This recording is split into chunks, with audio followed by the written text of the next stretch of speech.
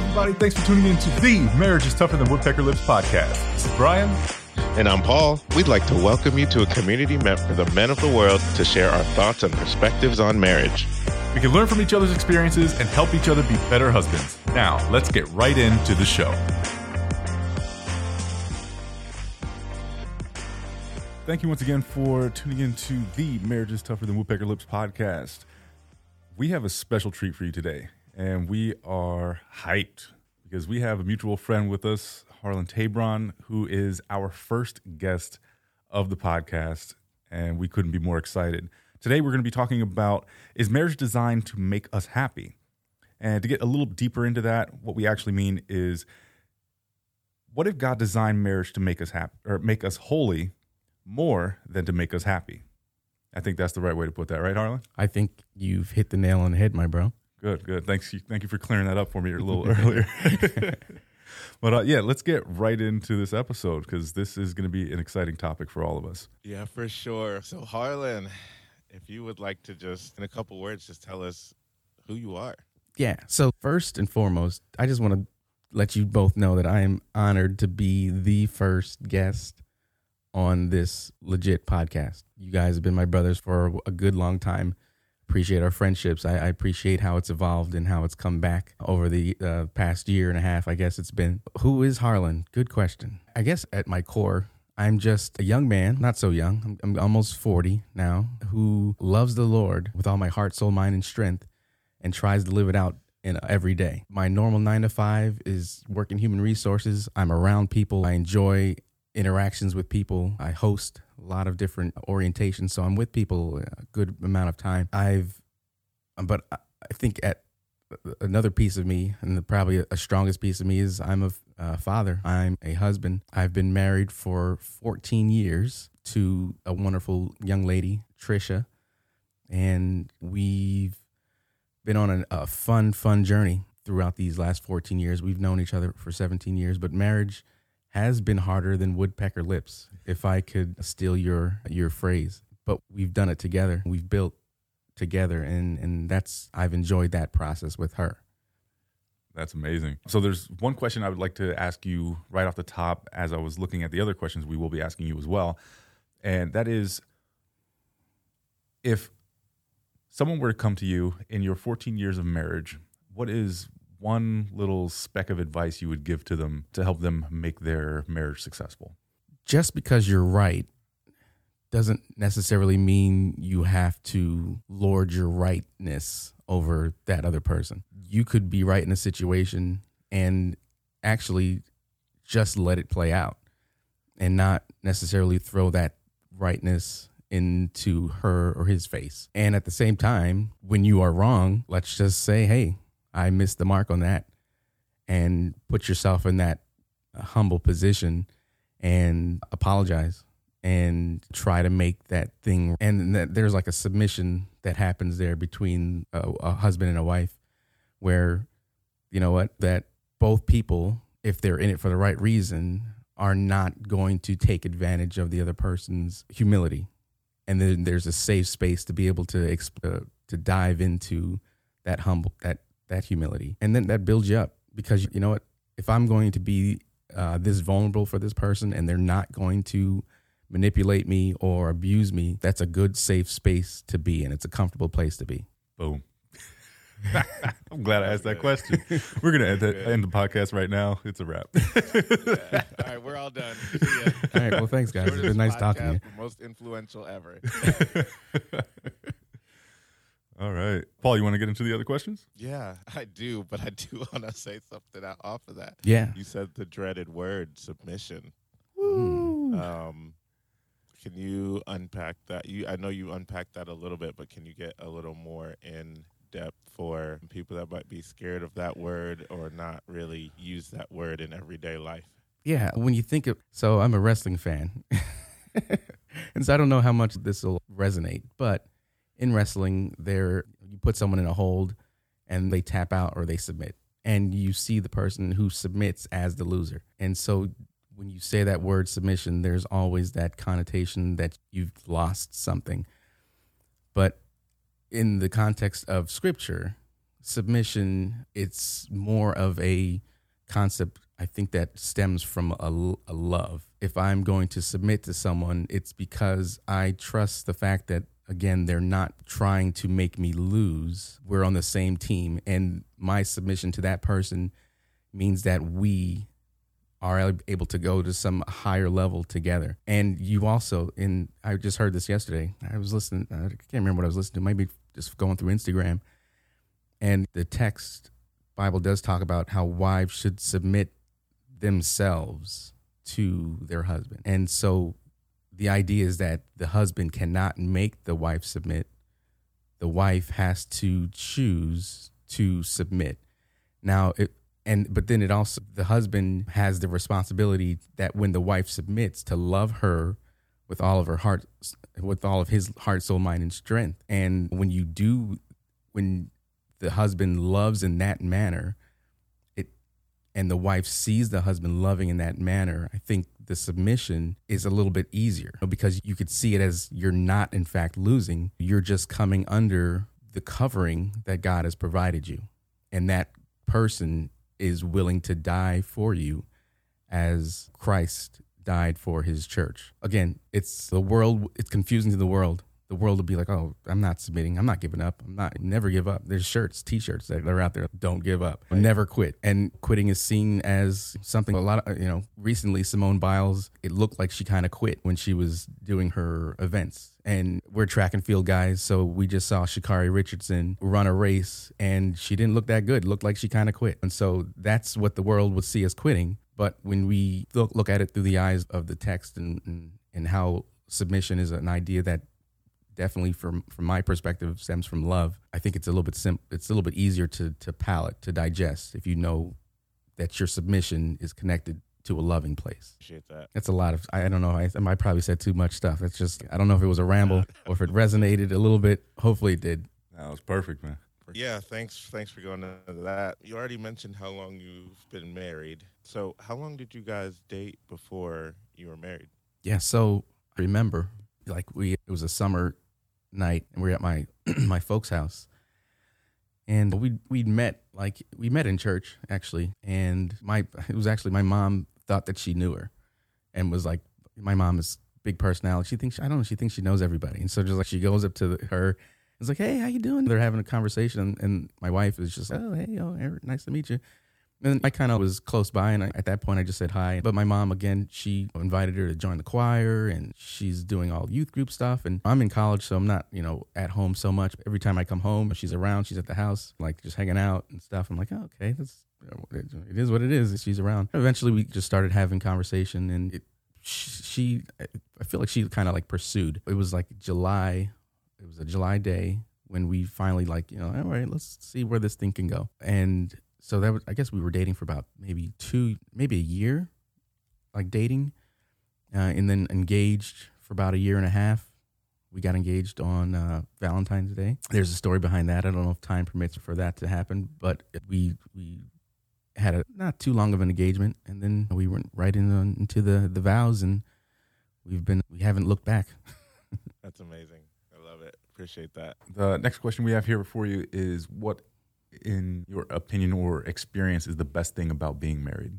So I think it's just like a team, and the imagery that I see in my mind, and even as I'm speaking, I'm folding my hands, I'm putting my hands together, interlocking my fingers and putting the palms together. That's what I see in my mind as what is the best part of marriage, is being able to do life alongside someone who is so like-minded, where we can go in the same direction. And so that same image of us being together, also being able to at times maybe separate and just go in a straight line together, pursuing similar goals, which the most similar goal is loving the Lord. I think that for us, that's the key, being able to pursue that first, and then watching everything else fall into place. How, provision, care, monetary needs, we see those things fall into place. And I probably could have done that by myself, maybe, but probably not to the extent that I could do it with a teammate. If you want to go, fast, go alone. If you want to go far, go with a partner, go together. And being able to go far is what I appreciate most with my partnership with my wife. That's good. That's good. Bro, you got all the nuggets. Right. That sent me in so many different places, that little rant right there, man. I'm going back into books I've read and, how basically most of the most successful men in the world are married and suggest that you get married for that very reason. Yeah. Even if it's your desire is to be successful in business and life and all those things, it's like you need a partner and someone to support you through that. Mm-hmm. And that's amazing, man. I'm glad you have that. Just to have someone to like bounce ideas. Again, a person who's not going to take advantage of you just sharing in the rawest form. Hey, I'm just thinking about this thing. What do you think? And then that person would be like, I don't know. That's a good idea. Go with that. But, and then the idea that you're allowing someone to speak those things into you where you value that opinion. Because sometimes someone will tell you something and you'll be like, yeah, okay, thanks.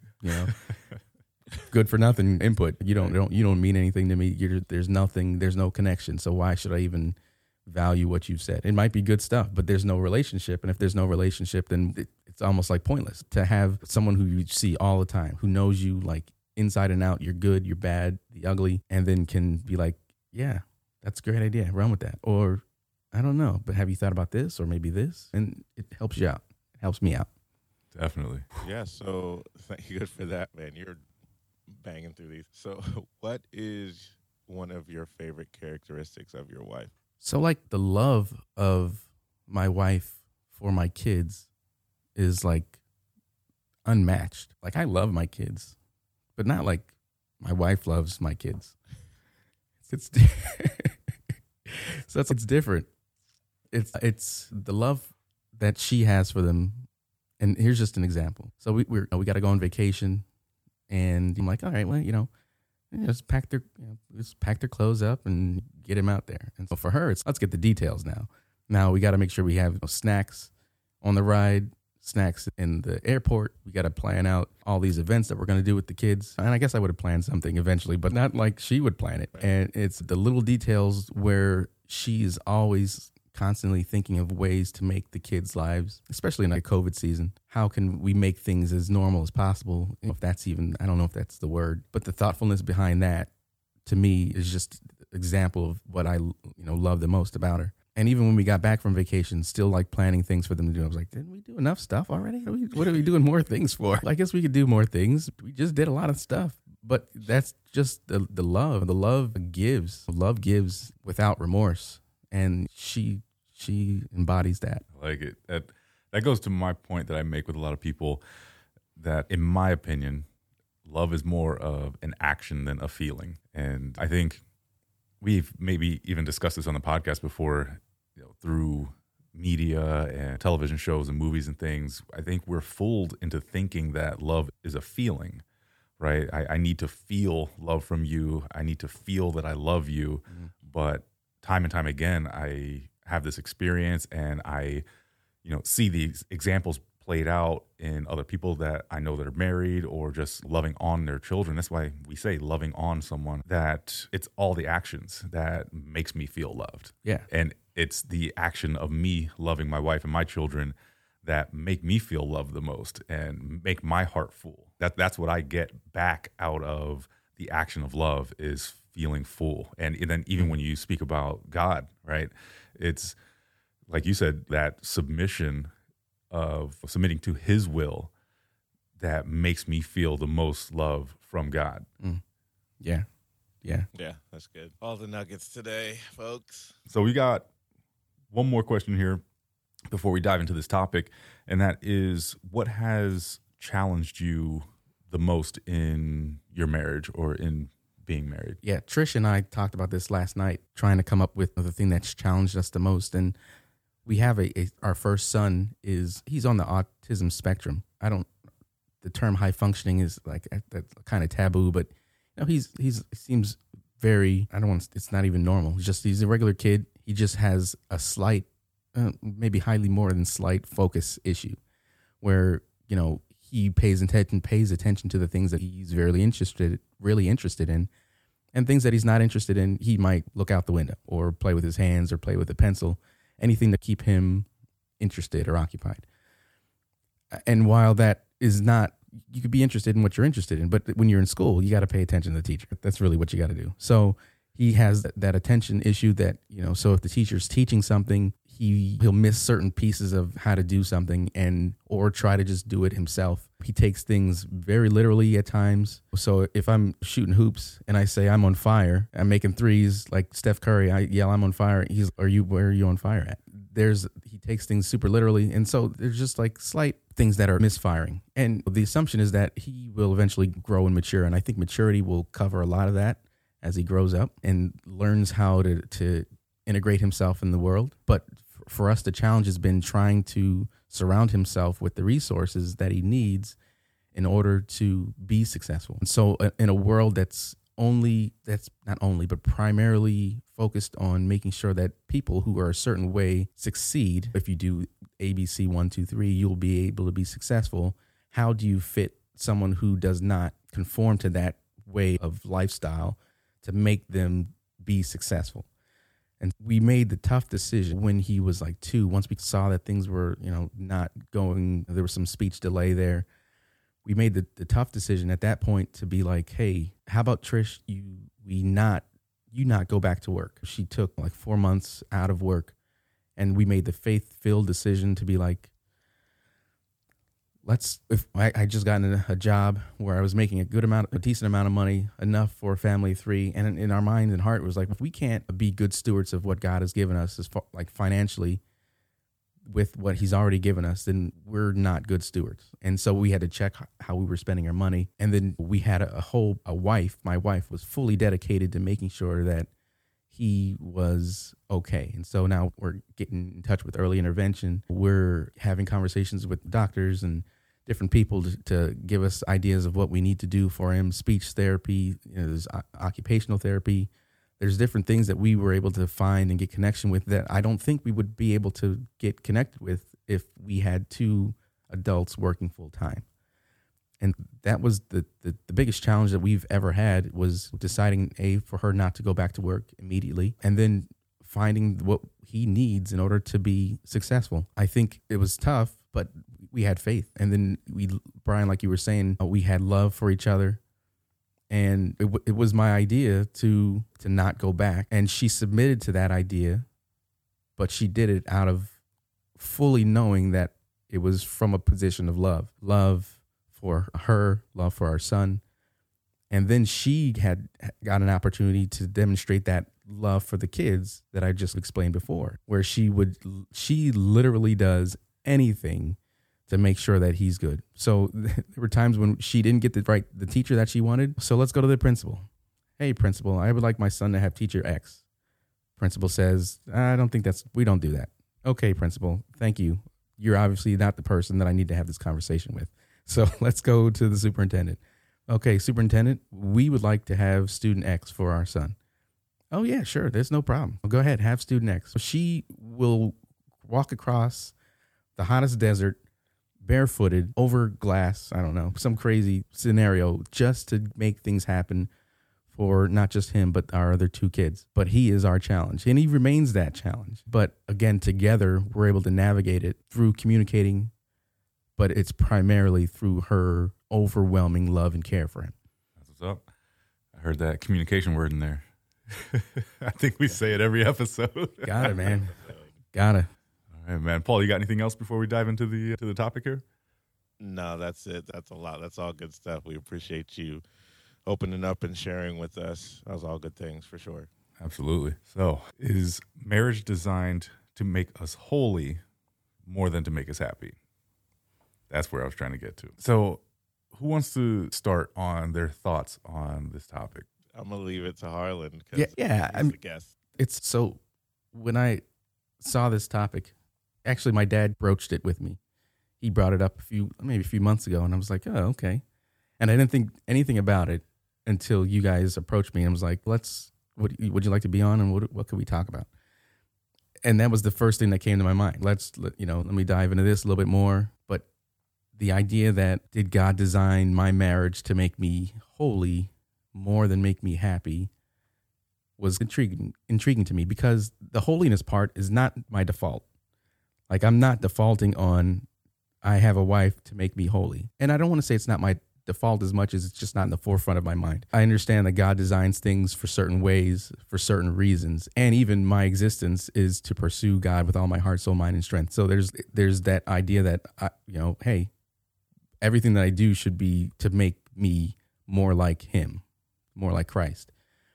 But at the same time, when I'm asked that question, I'm like, what am I really doing to actively pursue that thing? And I couldn't necessarily specifically find like tangible things that I'm always just doing to do it. And it was like convicting. I was like, oh man, I could probably do better at this. Now, when we think of like holy and happy, it's not like an either or thing. It's I'm going to be happy with my wife. Bible says he who finds a wife finds good treasure and obtains favor among men. So there's no way that you can have like a relationship with a wife and not be happy. Wait a minute. I wonder if that's actually true. A good wife, right? I think that's what you want to find. or a good, healthy relationship. But it's not my default. So I guess my question to you guys would be like, do you feel like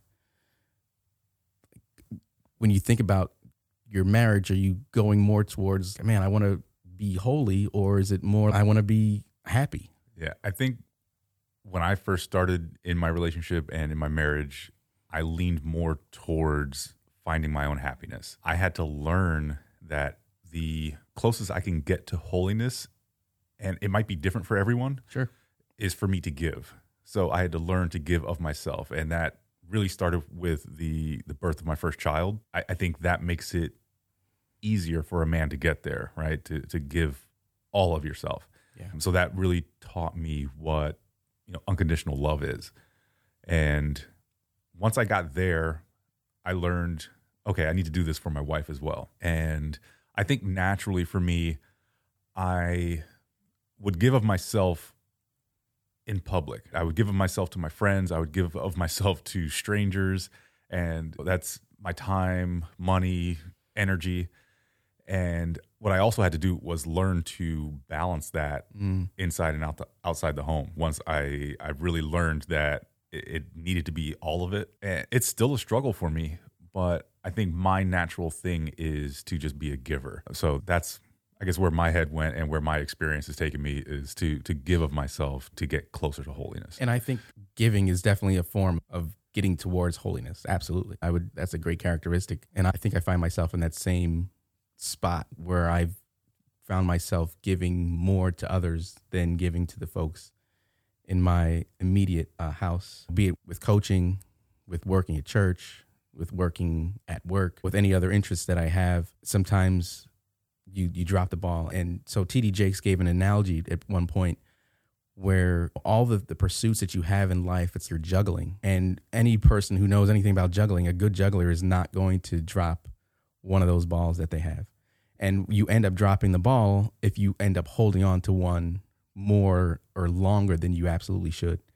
And so being able to navigate those tosses so that everything gets a touch, everything, because you are, as a man in our relationships, we end up being very primary, and everyone needs to have access to us because we benefit them. We help them in their relationships, or we're a benefiting relationship, but we have to be able to touch each one and keep them up in the air, keep all the balls in the air. Yeah, but I feel you on giving your time to so many different outlets, because so many people need access to us. People need us. Paul, how about you, man? Yeah, I think to reply before I give my reply, as far as maybe not giving so much at first at home, like, we have to learn that we have to be intentional. Because I think in our mind, once we're settled in with our wife and even our family, that's our support without us consciously thinking about that, right? Like, because when we have time with our friends, we know that our friends need this, or our coworkers need this, or our job needs this, or where we're volunteering, or at church.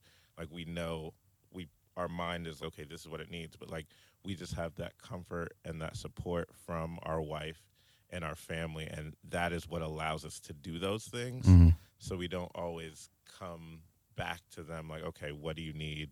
Or we have to learn to make that intentional. So I think that's a process in the beginning stages of being married, is just realizing how important our wife and or our kids are, and that family unit that I know is important to the three of us, how it allows us to actually be our fullest and best selves, but also giving them our fullest and best selves as well. Because it's just one of those things, you don't realize how much you need to breathe until you have bronchitis or until you have a stuffy nose. You're like, oh my gosh, like I need air, right? So like then you're more intentional on breathing. You take whatever the doctor gives you to get over it. But our family and our wives are like our air. Like they allow us to do all these other things, but we have to be intentional on giving back and giving them the best thing. So I think that's something that we all learn in marriage. Yeah, just being there is not enough. Yeah. Just like you're sitting on the recliner and you not necessarily going out is not what the family needs. They need you to be active in what they're interested in and engage them in their pursuits wherever they're at, because you do that with everyone else. Yeah. All those other platforms that you mentioned, Paul, you're doing that other places. So you definitely have to be intentional. That's a great word. Yeah. And be where they're at. Yeah, I think because what you said is like you're outside. What you just mentioned is the crux. Like you're already out of your home with the intention to do something. Mm-hmm. And even if you're just like, I'm going to go chill with my boys, even if you do nothing, you're not at home in your space. But when you go home, it's just, okay, I always see these people. Mm-hmm. They love me. I'm just here. And we forget. Because if we take our family out somewhere, something gets done and there's intentionality with that. You know what I mean? Mm-hmm. But just when we're at home, like we can't just let that fly. Like, all right, we're together. It's cool. Yeah. Mm-hmm. But to your question about holiness and happiness, I think with our marriage, it was for me, it started as an intense time spiritually for me. It was right when I had made God my true focus. So I had played around and been like, this is my belief. But then when I was actually like a grown adult and deciding I'm going to follow him, I'm not going to focus on anything else, no relationships, no nothing, then Crystal popped up. So it was like this, I was really focused on doing what he wanted and growing me in that way. Then she popped up, and she can be very deep and really in line with what God has. For me, at the beginning, it was more of and our mentors that walked us through marriage was like, you are married for you to be able to fulfill God's purpose as a couple and individually, and your spouse is going to help you fulfill that goal that God has for you. We were lucky enough to have mentors that spoke into that in us to let us know that we are still individuals and God has a purpose for us individually, but he also has a purpose for us collectively, and how do we get there collectively as well. So we were blessed enough to have those mentors really see that in us and verbalize it, because not many people hear that in the beginning of their marriage. So it's just a different perspective. But once you get in it, you can definitely fall into the happy trap, that humanness of feeling you got it all figured out. Then it's like, all right, what makes everybody happy? Like, it's like, but what is your purpose? All those things come back around. Nice. Harlan, earlier you were saying that holiness, happiness is not either or, it's both and, yeah. Right? So as I'm losing my thought on this, I guess, how do we best exercise both and, right? Because the human part of us wants to be happy. And I think in my experience, it is more or less knowing that my actions in one area are going to earn me the things that I want that will make me happy. But I guess in your experience, in your opinion, just what are the facts to experience both? Yeah, that's a great question. So I guess the overall concept for me is understanding that the things that God has created, it would be weird for God to create something for us not to enjoy that thing. So God created marriage as a concept that we should enjoy, and it's going to make us happy. But if our pursuit is only for the happiness, then like we're missing all the other things that could which would truly make us happy. I think we see that in life. People are pursuing, they get a little bit of money, and then they'll just buy things to make them happy. And sometimes people think retail therapy will make you happy. Let me go. And if you have a large, and that's why you see a lot of people who are really rich are really not happy, because they've pursued vain pursuits, things that will deteriorate or rust, decay, things that have no longevity. And so I don't think pursuing happiness is just a good way to even approach it, because what makes us happy, what made you guys happy 10 years ago won't make me happy. 38-year-old Harlan and 28-year-old Harlan aren't enjoying the same things. Now, there might be something. I like fried chicken back when I was 28, and I like it when I'm 38 too. But I don't know if you've watched like MTV anytime, like in the past 10 years, but it's way different now. They don't play any music videos. There's a bunch of rappers on there who don't know what they're doing. There's things that I just don't like anymore. The popular culture, you change, and things that make you happy yesterday won't make you happy today. But if you seek, the Bible talks about seeking first the kingdom of God and his righteousness, everything else would be added unto you. So for me, it's the pursuit of seeking Christ to the best of my ability. And man, do I fail at that often. But to the best that I can, I try to do that. And if I was only seeking after happiness, then I wouldn't be happy. But if I'm seeking after him, he is going to allow me to live that abundant life. And for me, that's wholesome. I like that. We talk about on the podcast a lot that happiness has to come from within, or happiness is not coming from a person. So even within yourself, even within your marriage, like you can't look to your spouse to make you happy. And I think that is that's one of the ways that it's both, and it's not really about happiness per se, but if you're pursuing, like you said, what God has for you, then there will be a sense of joy in your life, and that will give you contentment to be able to walk through the rest of your life, and you can acknowledge the other good things that are in your life to just suffice and make it a good life. So I like that. I like what you said about that. Yeah, and you pointed it out. That spouse can't make you happy, nor is it her job or his job to make you happy. And it's unrealistic and even unfair to think that they would be able to do something for you that only God can do. How dare us to put our spouse in a position, or our boyfriend or girlfriend in a position where we are expecting them to do for us what only God can do. They will never meet up to that. And they shouldn't expect it from us either. It's unrealistic for us to be able to make them happy. I'm sorry.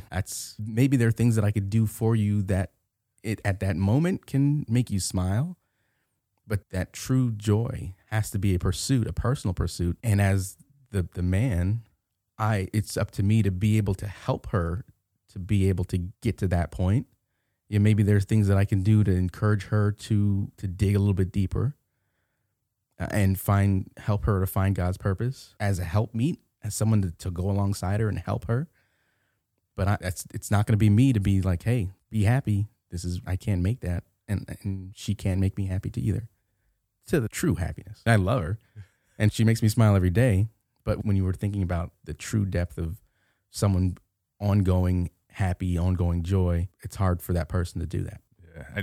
I think what I'm hearing you say is you probably should find your happiness to be fully engaged in your marriage. And in order for your marriage to truly work, you should already be self-fulfilled in Christ in order for that to happen. And oftentimes we go into relationships and we are really broken people. We're not exactly where God wants us to be. And if you are struggling with, like, we all have baggage. We have to really submit to God, to say, hey, God, can you, and seek his face and ask him to help you through the Spirit, to get rid of those things that are causing you that have broken you. But if you're bringing all of that brokenness and all that baggage, and then you're saddling it with someone who also is so broken and has so much baggage, that's a tough connection. And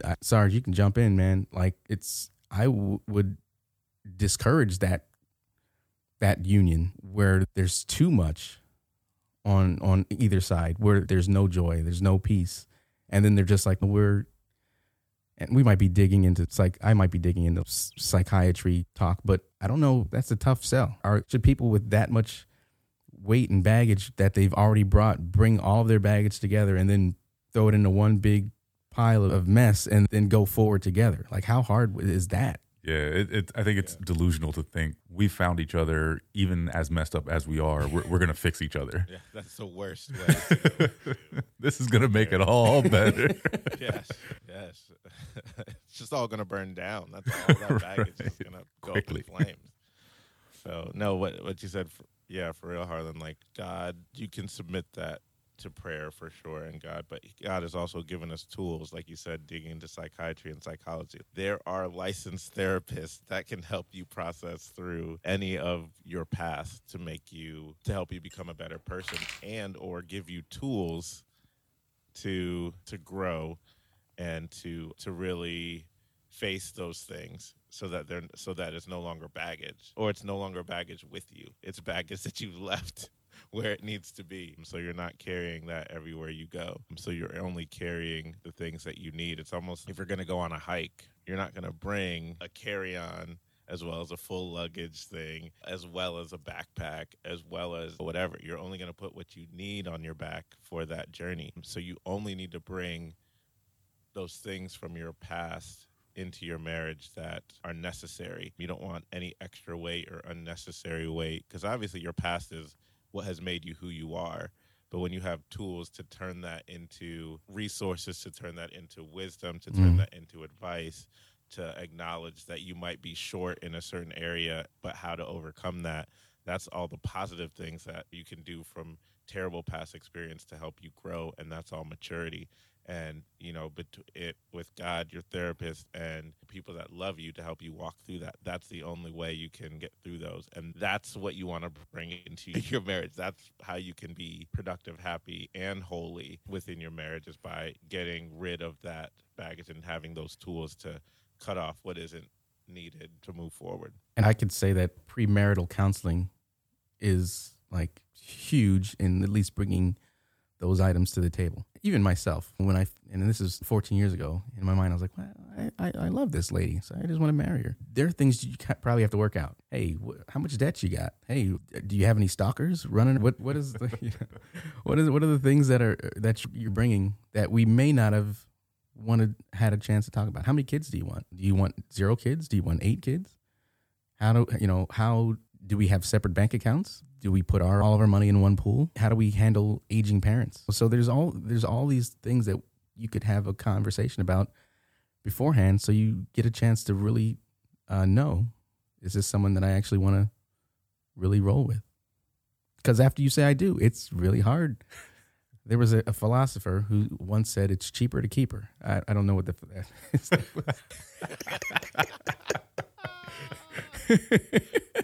Yes. I think it was Eddie Murphy. That's good, man. That's so funny. So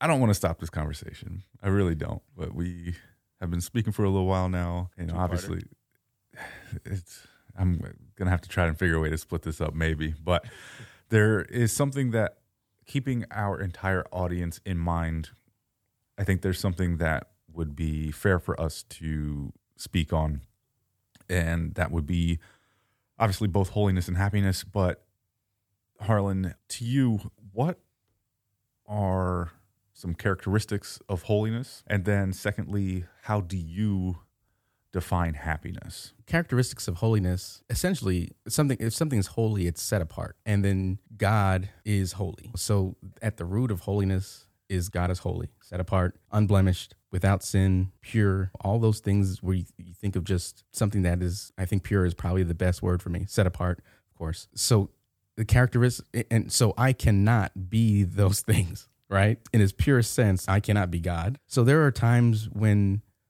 I'm just pursuing holiness. It talks about pressing toward the mark of the prize. So like you're pressing towards something, although the back of our mind, we know that we're not going to be that thing, but as long as we're pressing toward it, going toward that thing, and going in that direction, then we're meeting what the Lord wants us to do. It's hard to you'll never attain it, but you must pursue it. Bearing the fruit of the Spirit, love, joy, peace, patience, kindness, gentleness, self-control. Those are all the things that we need to allow to show forth in our relationships. I think that's the way we're able to pursue holiness, is by just allowing the fruit that the Spirit is supposed to bear to do its job. Being kind, being gentle, having self-control, watching what we watch, looking at how we're spending our time, our downtime, having kind words for our spouse, our children. Are we being honest in our dealings with people? Are we signing our timesheet correctly? Like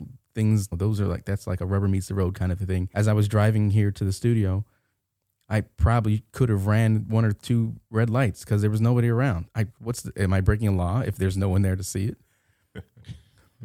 Yes. The answer For is those yes who for needed the everybody out distinction. Yeah, so for me, that would be how you characterize holiness. And I'm not a Bible scholar. I'm sure there's Bible scholars out there who could define it way better than that. But for me, it's just the pursuit of that thing. Because the understanding is that I'll never be holy as God is holy. And then the other question was happiness. How do you define happiness? Right. And for me, happiness is just a fleeting emotion. It's just another emotion, like sad, angry, where all emotions that Jesus experienced as a human. And if it's a human emotion, it's got its usefulness at times. I'm happy to be here. It's useful, but it doesn't lead me, and it's not my pursuit. But I like being happy. I like even more so having joy. The joy of the Lord is my strength. I like the fact that the blessings of the Lord make us rich, and he adds no sorrow to it. Those are all things that make me happy. When I see brothers like you being successful, that makes me happy. When I see Sarge, when I see you in your relationship with your wife and how you guys are able to minister to so many people and be light to so many couples, that makes me happy. I love happiness, but it comes and it goes. Right. And it's great when it's around a long time. It's great, but it doesn't lead me. I like that. And I think it speaks a lot to this topic, right? The pursuit of holiness is really more important than the pursuit of happiness. Like you said, happiness is fleeting. Yeah. It comes and goes by the moment. We could all you can get a phone call. You can get a phone call 1 second, and then boom, your happiness is gone. Yeah. Yeah. So I'm happy now, and I'm glad that God makes me happy. Could go just as quick. Yeah. And I like also what you said about holiness as well. It made me think of setting goals. And we're taught for a long time to set overreaching goals, things that you think that you may never obtain, but even if you fall short of them, that's still acceptable. Yeah. Yeah. I love that. And I tell that to students all the time. They're always like waffling. I don't want to go to school. I don't want to, learn a trade or whatever. It's, hey, even if you pursue this thing and don't make it to your ultimate goal, like the pursuit in and of itself. And Kobe talked about that a lot. It's not the end that it's great. It's the journey. The journey is where you learn all the lessons. You fall down, you scrape your knee, you get back up, you try again. You learn on that journey. I think it was said once, you aim for the moon, and if you fail, at least you're sitting amongst the stars. Like you're still in a great spot. And Right. in your perspective, oh man, and here's the key. And the perspective that you would have at that higher level, had you not done anything, changes dramatically. Now I'm at a place where I'm looking down and I could see, wow, things are a lot more clearer where I'm at now versus where I was had I just sat on my couch and done nothing. I can Man, go so that's- many different places. Man, what you said a little while ago when you were talking about holiness, I would say for those that may not be familiar with the Christian tradition or religion, I'm just going to break down some natural principles that Christ taught that can help you, that we would consider holy, but you may see it as other words because it's in other places. So like Good context. Christ gave up himself, so self-denial, just giving up of himself. That is what we would consider holy, right? Self-sacrifice, giving up everything for someone else. He did what may have seemed against the culture for the good of that person. So like talking to women in his time was unheard of, but he did that. So he had empathy, like knowing where people were. The Bible talks about him being stirred inside before he did something, or he was moved by the crowd, or he felt deep sorrow or deep pity, and then he did something. So he was in touch